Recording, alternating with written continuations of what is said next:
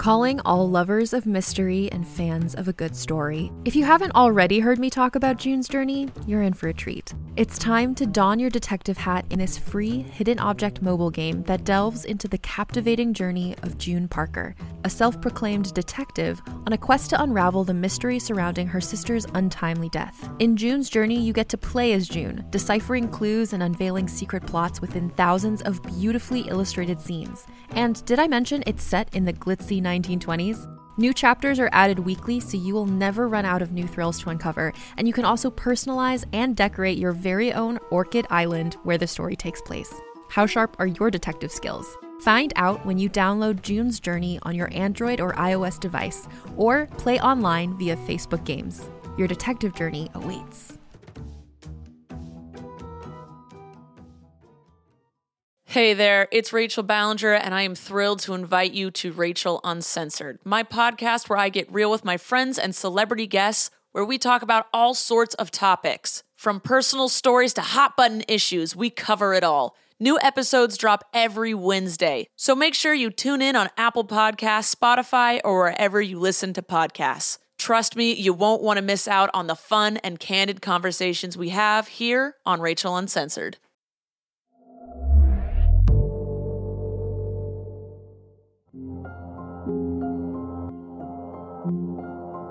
Realm presents a Dagaz Media production, The Dark Tome, Book of Stories, featuring The Day of Flaming Motorcycles by Catherine M. Valente, performed by Kat Moraros.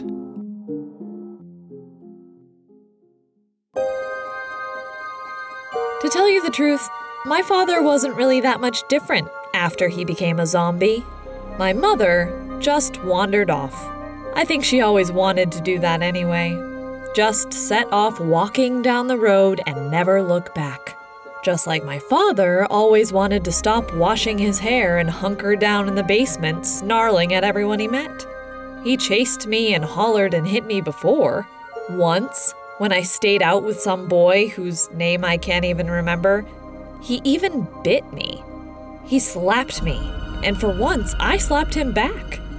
And we did this standing wrestling thing, trying to hold each other back. Finally, in frustration, he bit me hard on the side of my hand. I didn't know what to do. We just stared at each other, breathing heavy, knowing something really absurd or horrible had just happened. And if we laughed, it could be absurd, and if we didn't, we'd never get over it. I laughed, but I knew the look in his eye that meant he was coming for me. That glowering black look. And now it's the only look he's got. It's been a year now, and that's about all I can tell you about the apocalypse. There was no flash of gold in the sky, no chasms opened up in the earth, no pale riders with silver scythes. People just started acting the way they'd always wanted to, but hadn't, because they were more afraid of the police, or their boss, or losing out on the prime mating opportunities offered by the greater Augusta area. Everyone stopped being afraid of anything. And sometimes that means eating each other. But sometimes it doesn't. They don't always do that, you know.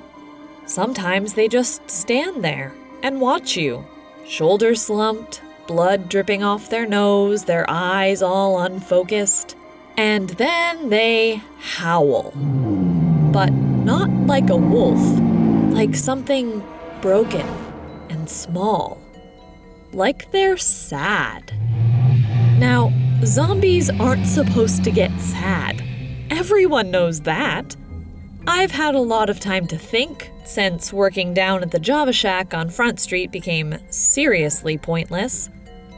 I still go to the shop in the morning, though. If you don't have habits, you don't have anything. I turn over the sign, I boot up the register. I even made the muffins for a while, until the flour ran out.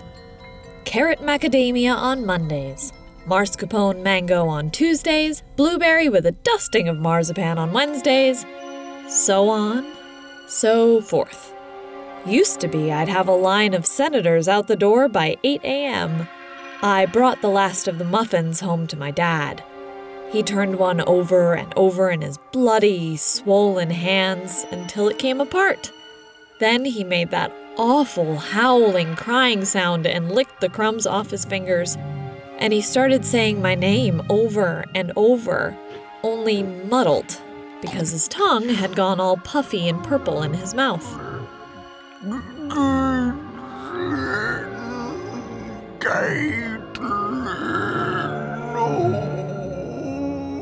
So now I drink the pot of coffee by myself, and I write down everything I can think of in a kid's notebook with a flaming motorcycle on the cover.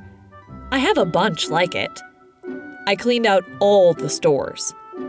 In a few months, I'll move on to the Punky Princess covers, and then the Looney Tunes ones. I mark time that way. I don't even think of seasons. These are the days of flaming motorcycles. Those were the days of football ogres. So on, so forth. They don't bother me, mostly. And okay, the pot of coffee is just hot water now. No Arabica for months. But at least the power is still on. But what I was saying is that I've had a lot of time to think. About them, about me, about the virus. Because, of course, it must have been a virus, right? Which isn't really any better than saying fairies or angels did it. Didn't monks used to argue about how many angels could fit on the head of a pin? I seem to think I remember that in some book somewhere. So angels are tiny, like viruses. Invisible, too, or you wouldn't have to argue about it, you'd just count the bastards up. So they said virus. I said, it doesn't matter, my dad just bit his own finger off. And he howls like he's so sad he wants to die. But being sad means you have a soul, and they don't. They're worse than animals. It's a kindness to put them down. That's what the manuals say. Back when there were new manuals every week.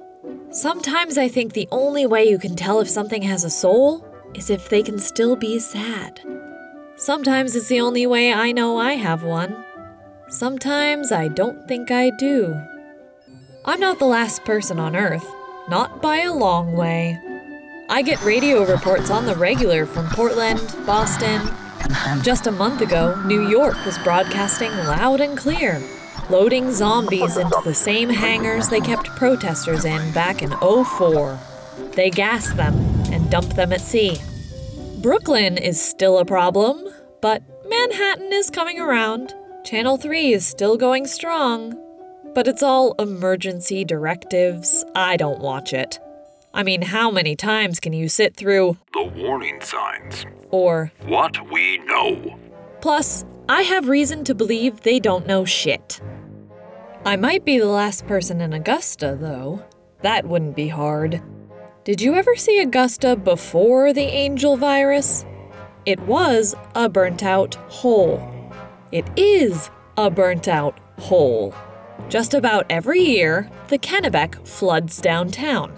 So at any given time, there's only about 3 businesses on the main street. And one of them will have a cheerful, "We'll be back" sign up with the clock hands broken off. There's literally nothing going on in this town. Not now, and not then. Down by the river, the buildings are pockmarked and broken. The houses are boarded up, windows shattered. Only 1 or 2 people wandering dazed down the streets. All gas supplied by the Dead River Company. All your dead interred at Burnt Hill Burying Ground. And that was before. Even our Walmart had to close up because nobody ever shopped there. And you know, way back in the Pilgrim days, or Maine's version of them, which starts in the 1700s sometime, there was a guy named James Purington who freaked out one winter and murdered his whole family with an axe, 8 children, and his wife. They hung him and buried him at the crossroads so he wouldn't come back as a vampire. Which would seem silly, except, well, look around. The point is, life in Augusta has been both shitty and deeply warped for quite some time. So, we greeted this particular horrific circumstance, much as Mainers have greeted economic collapse and the total disregard of the rest of the country for the better part of forever, with no surprise whatsoever. Anyway, I haven't seen anyone else on the pink and healthy side in a long time. A big group took off for Portland on foot a few months ago, the days of Kermit and Company, but I stayed behind. I have to think of my father. I know that sounds bizarre, but there's nothing like a parent who bites you to make you incapable of leaving them, incapable of not wanting their love. I'll probably turn 30 and still be stuck here, trying to be a good daughter while his blood dries on the kitchen tiles. Channel 3 says a zombie is a reanimated corpse, no observable sell-by date, and seriously poor id control. But I've come to realize that my situation is not like Manhattan, or Boston, or even Portland. See, I live with zombies. My dad isn't chained up in the basement. He lives with me like he always lived with me. My neighbors, those of them who didn't wander off, are all among the pustulous and dripping. I watched those movies before it happened, and I think we all, for a little while, just reacted like the movies told us to. Get a bat and start swinging. But I've never killed one, and I've never even come close to being bitten. It's not a fucking movie. And I guess if Channel 3 slaps their bullet points all over everywhere, I guess I should write my own, What We Know. Here, just in case anyone wonders why zombies can cry. What is a Zombie? By Caitlin Zelinsky. Grade? Well, if the college were still going, I guess I'd be grade 14? A zombie is not a reanimated corpse. This was never a Night of the Living Dead scenario. The word zombie isn't even right. A zombie is something a voodooing priest makes to obey his will. That has nothing to do with the price of coffee in Augusta. My dad didn't die. His skin ruptured, and he got boils, and he started snorting instead of talking, and bleeding out of his eyes, and lunging at Mr. Almeida next door with his fingernails out, but he didn't die. If he didn't die, he's not a corpse. QED, Channel 3. A zombie is not a cannibal. This is kind of complicated. Channel 3 says they're not human, which is why you can't get arrested for killing one. So if they eat us, it wouldn't be cannibalism anyway, just, lunch. Like if I ate a dog. Not what you expect from a nice American girl, but not cannibalism. But also, zombies don't just eat humans. If that were true, I'd have been dinner and they'd have been dead long before now. Because, as I said, Augusta is pretty empty of anything resembling bright-eyed and bushy-tailed. They eat animals, they eat old meat in any freezer they can get open, they eat energy bars if that's what they find. Anything. Once I saw a woman, I didn't know her, on her hands and knees down by the riverbank, clawing up the mud and eating it, smearing it on her bleeding breasts, staring up at the sky, her jaw wagging uselessly. A zombie is not mindless. Channel 3 would have a fit if they heard me say that. It's dogma zombies are slow and stupid. Well, I saw plenty of people slower and stupider than a zombie in the old days. I worked next to the state capitol, after all. Sometimes I think the only difference is that they're ugly. The world was always full of drooling morons who only wanted me for my body. Anyway, some are fast and some are slow. If the girl was a jogger before, she's probably pretty spry now. If the guy never moved but to change the channel, he's not gonna catch you anytime soon. And my father still knows my name. I can't be sure, but I think it's only that they can't talk. Their tongues swell up and their throats expand, all of them. One of the early warning signs is slurred speech. They might be as smart as they ever were. See jogging. But they can't communicate except by screaming. I'd scream too if I was bleeding from my ears and my skin were melting off. Zombies will not kill anything that moves. My dad hasn't bitten me. He could have, plenty of times. They're not harmless. I've had to get good at running, and I have 6 locks on every door of the house. Even my bedroom, because my father can't be trusted. He hits me still.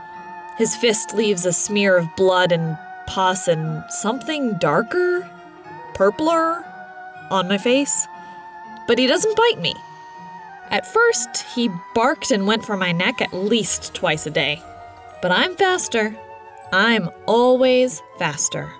He doesn't even try anymore. Sometimes he just stands in the living room, drool pooling in the side of his mouth till it falls out.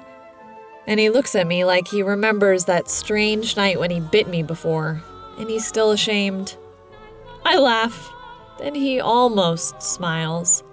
He shambles back down the hall and starts peeling off the wallpaper, shoving it into his mouth in long pink strips like skin. There's something else I know. It's hard to talk about because I don't understand it. I don't understand it because I'm not a zombie. It's like a secret society, and I'm on the outside. I can watch what they do, but I don't know the code. I couldn't tell Channel 3 about this, even if they came to town with all their cameras and sat me in a plush chair like one of their endless Rockette line of doctors. What makes you think they have intelligence, Miss Zelinsky? And I would tell them about my father saying my name, but not about the river.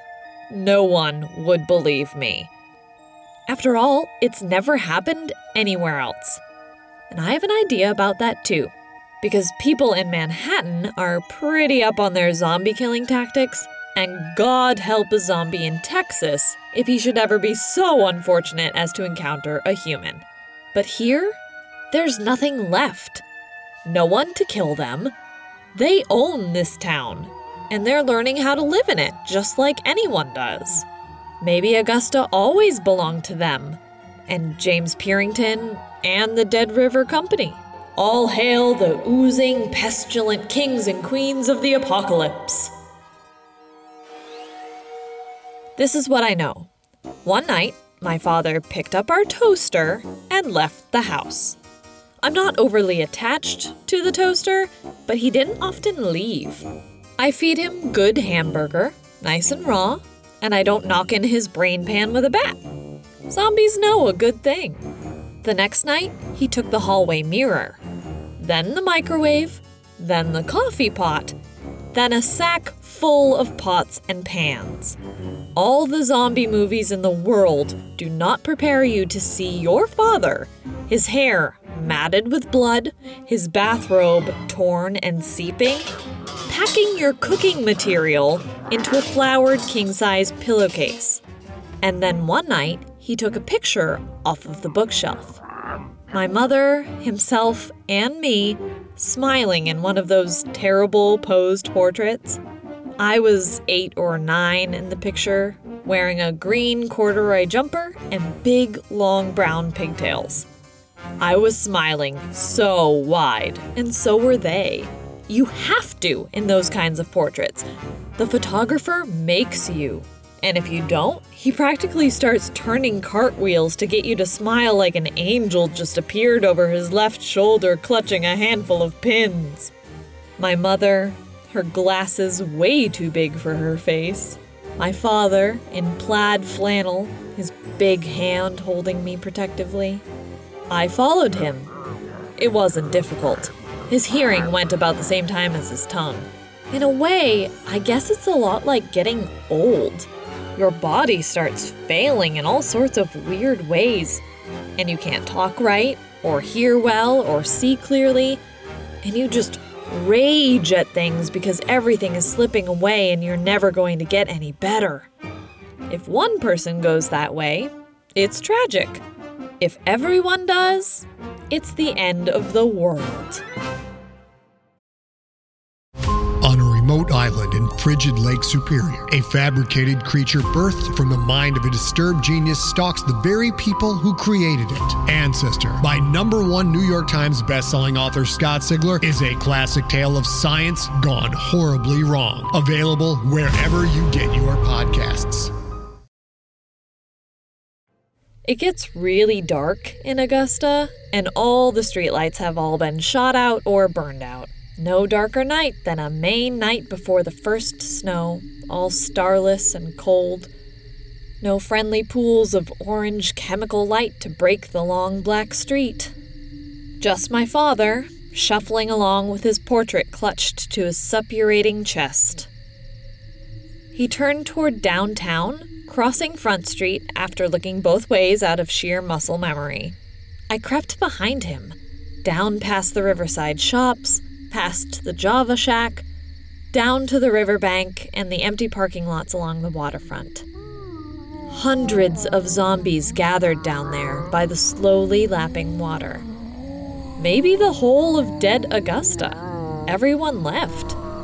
My father joined the crowd. I tried not to breathe. I'd never seen so many in one place. They weren't fighting or hunting either. They moaned a little. Most of them had brought something. More toasters, dresser drawers, light bulbs, broken kitchen chairs, coat racks, televisions, car doors. All junk, gouged out of houses, out of their old lives. They arranged it almost lovingly around a massive tower of garbage, teetering, swaying in the wet night wind. A light bulb fell from the top, shattering with a bright pop. They didn't notice. The tower was sloppy, but even I could see that it was meant to be a tower. More than a tower. Bed slats formed flying buttresses between the main column and a smaller one, still being built. Masses of electric devices, dead and inert, piled up between them, showing their screens and gray, lifeless displays to the water. And below the screens rested dozens of family portraits just like ours, resting against the dark plasma screens and speakers. A few zombies added to the pile, and some of them lay photos down that clearly belonged to some other family. I thought I saw Mrs. Halloway, my first grade teacher, among them, and she treated her portrait of a Chinese family as tenderly as a child. I don't think they knew who exactly the pictures showed. They just understood the general sense they conveyed of happiness and family. My father added his picture to the crowd and rocked back and forth, howling, crying, holding his head in his hands. I wriggled down between a dark street lamp and a park bench, trying to turn invisible as quickly as possible. But they paid no attention to me. And then the moon crowned the spikes of junk, cresting between the two towers. The zombies all fell to their knees, their arms outstretched to the white full moon, horrible black tears streaming down their ruined faces, keening and ululating, throwing their faces down into the river mud, bits of them falling off in their rapture, their eagerness to abase themselves before their cathedral. I think it was a cathedral. When I think about it now, I think it had to be. They sent up their awful crooning moan, and I clapped my hands over my ears to escape it. Mrs. Halloway stood up and turned to the rest of them. She dragged her nails across her cheeks and shrieked wordlessly into the night. My father went to her, and I thought he was going to bite her, the way he bit me, the way zombies bite anyone when they want to. Instead, he kissed her. He kissed her on the cheek, heavily, smackingly, and his face came away with her blood on it. One by one, the others kissed her too, surrounding her with groping hands and hungry mouths, and the moon shone down on her face, blanching her, so that she was nothing but black and white, blood and skin, an old movie monster. Only she wept. She wept from a place so deep I can't imagine it. She wept and she smiled, even as they finished kissing her and began pulling her apart, each keeping a piece of her for themselves, just a scrap of flesh which they ate solemnly, reverently. They didn't squabble over it, her leg or her arm or her eyes, and Mrs. Holloway didn't try to fight them. She had offered herself, I think, and they took her. I know what worship looks like. I was crying by that time. You would too if you saw that. I had to cry or I had to throw up, and crying was quieter. Your body can make calculations like that if it has to, but crying isn't that quiet, really. One of them sniffed the air and turned toward me. The rest turned as one. They're a herd, if they are anything. They know much more together than they know separately. I wonder if in a few decades, they will have figured out how to run Channel 3 and will broadcast How to recognize a Sherman on 3 easy steps. Or What we know. They fell on me, which is pretty much how zombies do anything. They groped and pulled, but there were too many of them for any one to get a good grip, and I may not have killed one before, but I wasn't opposed to the idea. I swung my fists and, they were so soft, like jam. I clamped my mouth shut.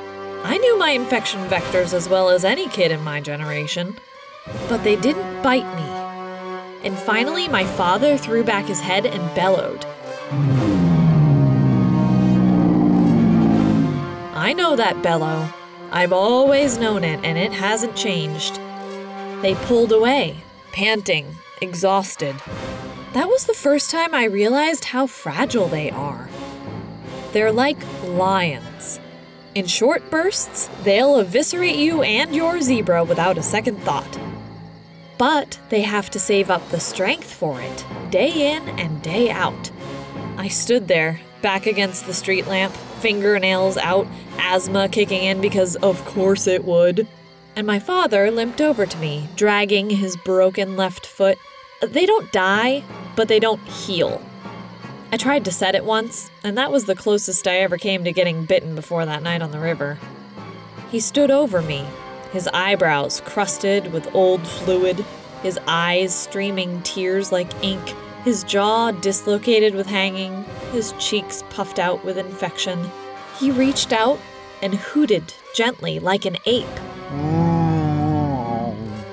To anyone else, it would have been just another animal noise from a rotting zombie, but I heard it as clear as anything.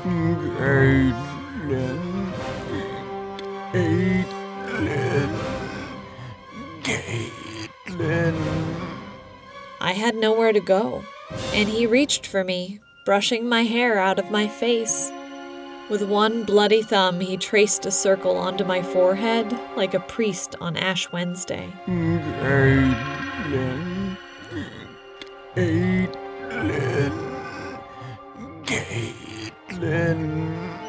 His blood was cold.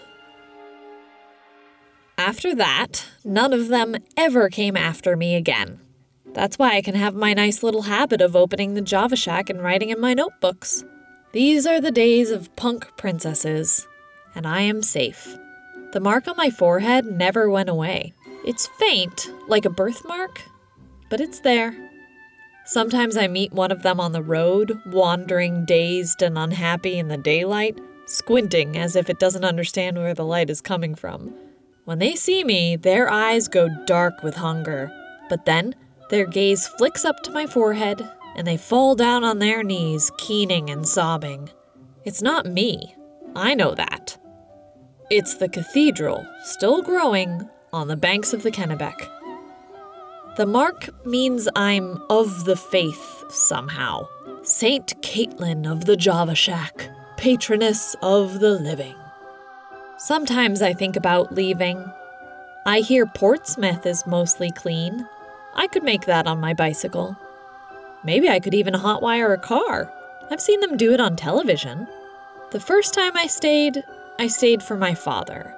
But he doesn't come home much anymore. There's little enough left for him to scavenge for the church. He keeps up his kneeling and praying down there, except when the moon is dark, and then they mourn like lost children. Now, I think I stay because I want to see the finished cathedral. I want to understand what they are doing when they eat one of their own. If it's like communion, the way I understand it, or something else entirely. I want to see the world they're building out here in the abandoned capital. If maybe they're not sick, but just new. Like babies. Incomprehensible and violent. Frustrated that nothing is as they expected it to be. It's afternoon in the Java Shack. The sun is thin and wintry.